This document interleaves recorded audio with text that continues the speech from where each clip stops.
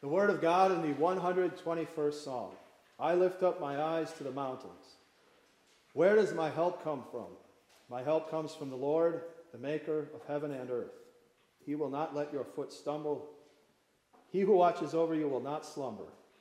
Yes, he who watches over Israel will not slumber. He will not sleep. The Lord watches over you. The Lord is your shade at your right hand. The sun will not strike you by day, nor the moon by night. The Lord will watch to keep you from all harm. He will watch over your life. The Lord will watch over your coming and your going from now to eternity. The word of the Lord.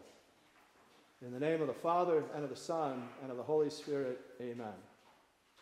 2 weeks ago, on Reformation Sunday, you learned about the headings of the Psalms.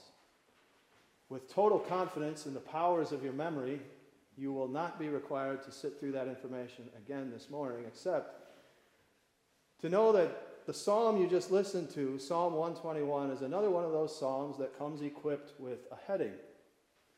The heading to this 121st Psalm is very brief. It gives you just one little piece of background information before you get to the psalm itself.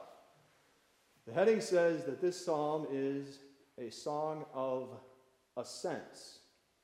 A-S-C-E-N-T-S. The first of 15 songs of ascent that are grouped together in the book. Now, there are a lot of theories about what exactly is a song of ascent. What does that mean? So one theory is that these were the psalms that were sung in the temple while the priest was climbing the steps to the altar. So they were songs for the ascent of the priest. Another theory is that these were songs sung by travelers, that they were songs not just for formal worship in the temple, but also for informal worship as people were on journeys. And that is the theory I like the best. I think these probably were songs that were sung by people while they were traveling, especially while they were traveling to Jerusalem. As you see, Jerusalem is the high point in Israel, so every trip to Jerusalem is an ascent. Also, these psalms are full of language about going to the temple to worship the Lord. And of course, the temple, the main place to worship the Lord was in Jerusalem. And on top of that, there's just a lot of language in these psalms about traveling, being on a journey. And that's what makes this psalm so practical and relevant for all believers of all generations, because although it is a cliche, it's true. We're all on a journey. We are all traveling through this life. As Psalm 121 opens, it's easy to picture a traveler making his way uphill to Jerusalem. And as he does, he lifts up his eyes and he sees in front of him yet one more range of mountains. And he asks the question that is only natural for a weary-legged journeyman to ask. Where does my help come from? How am I going to get over this mountain? Who is going to help me get to the other side? A very important question to ask and answer, because going over mountains in Israel at that time was risky business. Do you remember the story of the Good Samaritan? Where did the man in that story get robbed and left for dead? In the mountains, right around Jerusalem, because the mountains were full of nooks and crannies for bad guys to hide in, also full of wild predators, and the trails were very uneven, very easy to sprain an ankle or wrench a knee.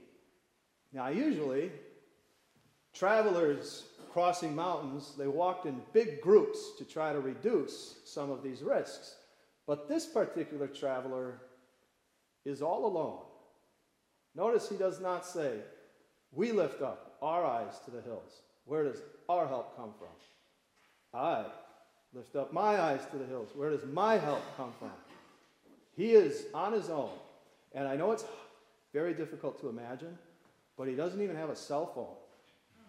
So if he gets lost, he can't call for help. There's nothing for the authorities to ping if he goes missing. He's all by himself and asks, where does my help come from? As we travel through this world, we all have challenges that rise up in front of us, serious challenges that look to us like mountains. We ask, whenever we come up to a mountain, to a challenge in life, where does my help come from? Maybe the challenge that you see most clearly right now is a schedule that just has way too much stuff on it. Or maybe the mountain you see is a challenging child or an impossible coworker. Maybe it's bills you can't pay. And you know, if you still get paper bills, it's interesting after a while, if you don't pay them, they do actually start to look like a mountain. Or maybe your biggest challenge is fading health. Now, all of these mountains are serious and all of them are challenging, but the most difficult ones are the ones you have to climb on your own. The ones where you have to ask in the singular, where does my help come from? Maybe you have to climb a mountain on your own because your friends and your family are not there for you. Or maybe they are bodily there, but they are checked out, or their focus is somewhere else. Or maybe it's a mountain you have to climb alone because there really is nobody in your circle of family and friends who have ever confronted a challenge like this one before. So they cannot relate. They don't know what to do, what to say, to help you, to encourage you. So we all have mountains we have to climb that make us ask, where does my help come from? But the hardest ones are the ones you have to climb alone.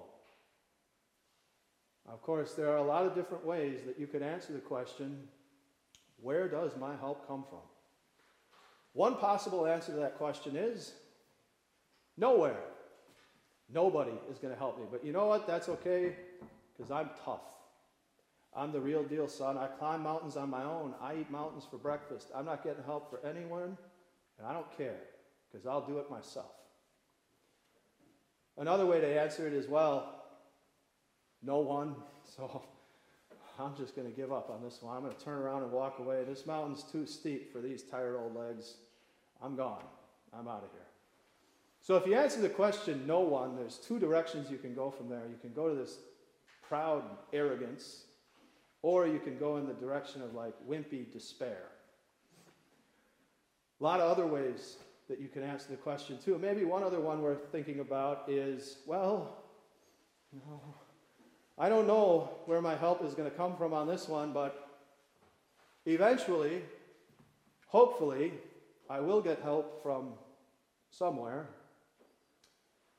Eventually, my parents will notice this crisis that I am going through, and they will help me. Hopefully. Hopefully, my boss eventually will notice me slumped over in my office chair and give me some relief. Eventually. See, I don't know who, I don't know where, when, or how, but sooner or later, somebody's going to come along, they're going to pick me up, and they're going to carry me over this mountain, or they're at least going to hold my hand and walk with me over this mountain and encourage me.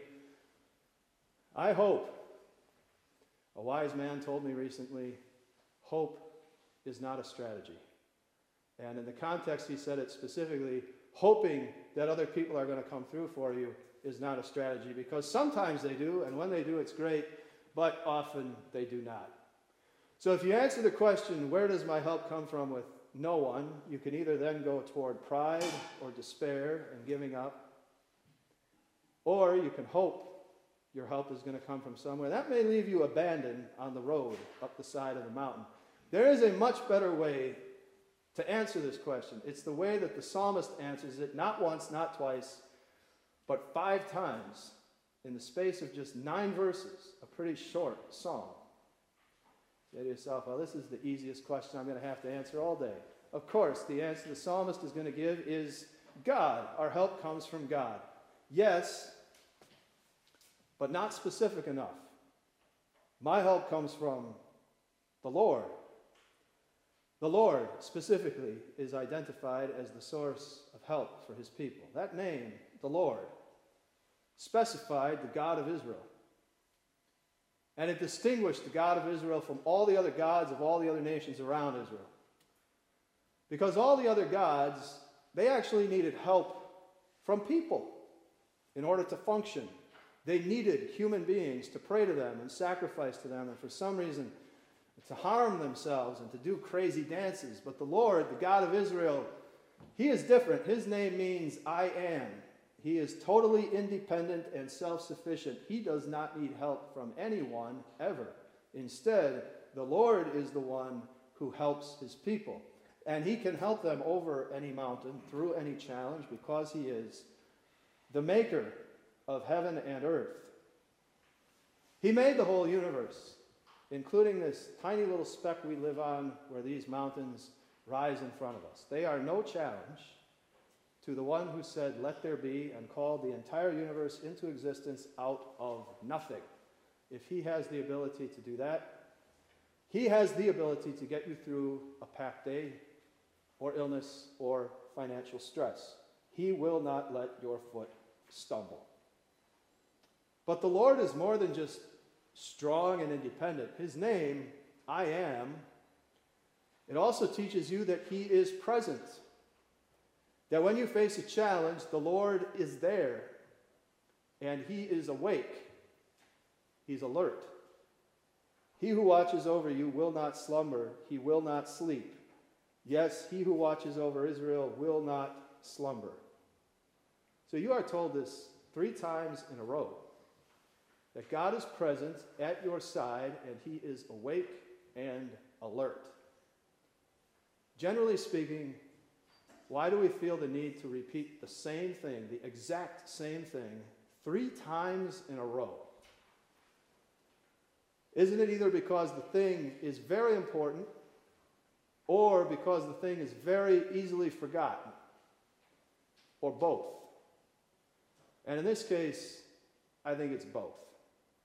See, when Christians come up to a challenge, I don't think anyone would be audacious enough to actually accuse the Lord of being asleep on them. But in our hearts, we do accuse the Lord of being disengaged, uncaring, uninterested in what we are going through. It's a serious mistake Christians make in their thinking when they find themselves at the base of a mountain, is to think this way. Well, yeah, to me, from my perspective, this is a serious thing. This is a mountain to me. But what could it possibly mean to God? I mean, come on, he's up in heaven. You know, you see those pictures from space that look down on Earth? The hills and the valleys look pretty much the same from the heavens, don't they? So what could this really mean to God? He's so big, and the world's so big, and there's so many people with so many problems. He can't care about this. He's not awake to this challenge I'm going through. And we actually might mistake that kind of thinking for humility, but it's not humility at all. It's just wrong. It's a sinful underestimation of God's love and care for his people. Why would the Lord, the God of Israel, be awake and at your side when you are going through a challenge? Why would the maker of heaven and earth care about what you are going through? Because you are Israel. Now, even back in the Old Testament, Gentiles were allowed to join up with Israel, God's chosen nation. You are a Gentile and you put your trust in the Lord God of Israel and you walked in his commands. You joined Israel, God's chosen nation, his chosen people. And the New Testament also teaches with precision that it still works the same way. If you trust in the Lord and his promises, it doesn't matter who you are, you become part of Israel. St. Peter was writing to a group of Christians that were Jewish and Gentile, and he called them all God's chosen people, his holy nation. That is Israel. And St. Paul writes that everyone who trusts in the Lord and his promises becomes Abraham's family by faith. You are the spiritual Israel. You are one God has chosen to trust in him and to trust in his promises, and that begins and ends with the most important promise God ever made. To that Old Testament nation of Israel, God promised a Savior who was coming to be their suffering servant. A Savior who would come and take the guilt of all their sins onto his own back and suffer the punishment for them in their place. And he promised them a Savior who would not be abandoned to the grave, but would live and reign on David's throne forever. This is how much the Lord, the maker of heaven and earth, cares about you and everything you are going through. He promised and sent his Son to walk perfectly in God's law for you, to suffer for your sins and to die for them in your place, and to rise so that you will rise behind him. And you are Israel. You are one God has chosen to trust in him and to trust in that saving promise. So, yes, the Lord is going to be on the ball when you are at the base of a mountain. Yes, he is going to be there to help you over the top. The Lord watches over you. The Lord is your shade at your right hand. The sun will not strike you by day, nor the moon by night. The Lord will watch to keep you from all harm. I often wondered when I read this psalm, who ever got struck by the moon at night? I can understand the danger of the sun during the day, especially in the Middle East where this psalm was written. The sun is a serious danger during the daytime, and you need shade, you need protection from that sun. But the moon, whoever got hurt by the moon at night? But I think that's the point. As we make our way through life, there are some things that we see very clearly as threatening and dangerous because they are. That's the sun by day. And those clear, dangerous things, those are what cause us, like children, to run to the Lord and grab onto his leg and hold on tight for protection. And he protects us from the sun by the day. But then, you also have things that you don't ever think could hurt you. You don't perceive them as any threat whatsoever. That's the moon by night. But the Lord, the maker of heaven and earth, who perfectly watches over his Israel, he knows better. He knows better than we do the things that could hurt us, and he protects us from all kinds of harm. The sun by day, the things we see as dangerous, and the moon by night, the things we don't ever even think could hurt us. But then if all that's true, how do we explain the attacks of sun and moon that do come to God's people, that do reach Israel in this world? They come to God's people sometimes because when the Lord watches over our life and protects us, he has in his mind more than just protection and welfare for our lives in this world. See, this world is all we see. So we fall into this very short-sighted view sometimes of thinking that the 70 or 80 years we have in this world, that is life. That's the whole thing. But the Lord, who watches over his Israel, he again knows better. There is a lot more to your entire life, your whole existence, than just the 7 or 8 decades you get into this world. And the Lord watches over you with the whole thing in mind. Your life in this world, but way more importantly, the life to come. The Lord will watch over your life. The Lord will watch over your coming and your going from now to eternity. Now, there is, of course, one mountain that all of us are going to have to climb. Unless Jesus comes back first, we are all going to have to climb the final, the ultimate mountain at the end of our life in this world. And nobody's going over the top of that mountain with you except the Lord. And you might think, well, hopefully I'll be surrounded by my family. They'll be holding my hand. Or maybe I'll go down in a jumbo jet with 300 other people. Then I won't die alone. But your death still belongs to you and nobody else except the Lord. He is going to go over the top of that mountain with you and hold your hand so you reach the other side, his side, safely.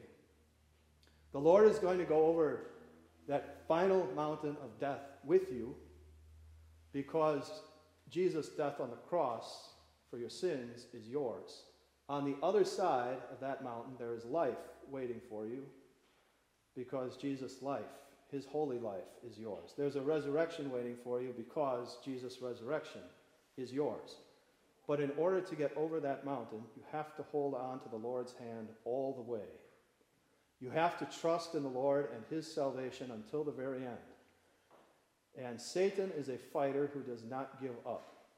He keeps throwing punches until the echo of the bell. And the doubts inside of your own sinful heart are not going to let up until the very end either. In order to make it to the other side with the Lord, you need a faith that is bulletproof. And it is with that ultimate view of life and death that the Lord watches over his Israel in this world. So yes, he keeps all kinds of harm, the sun and the moon, away from us. And we don't even recognize it because the harm doesn't happen to us. So we can never fully appreciate or thank God for all the harm that he keeps away from us. And then he allows some to come so that we will hold on to him tighter and tighter, look at his love in Jesus more and more.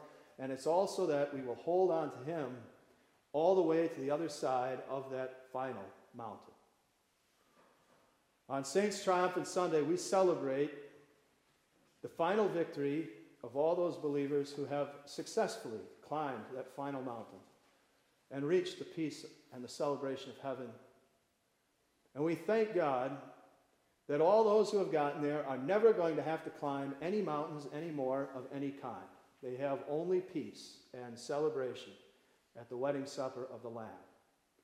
And it's also good today for the saints who are still on earth to look forward to the day when we are going to join them in that heavenly peace. Psalm 121 very likely was sung by travelers on their way up to Jerusalem to praise the Lord in his temple. And that's also who we are and where we are going.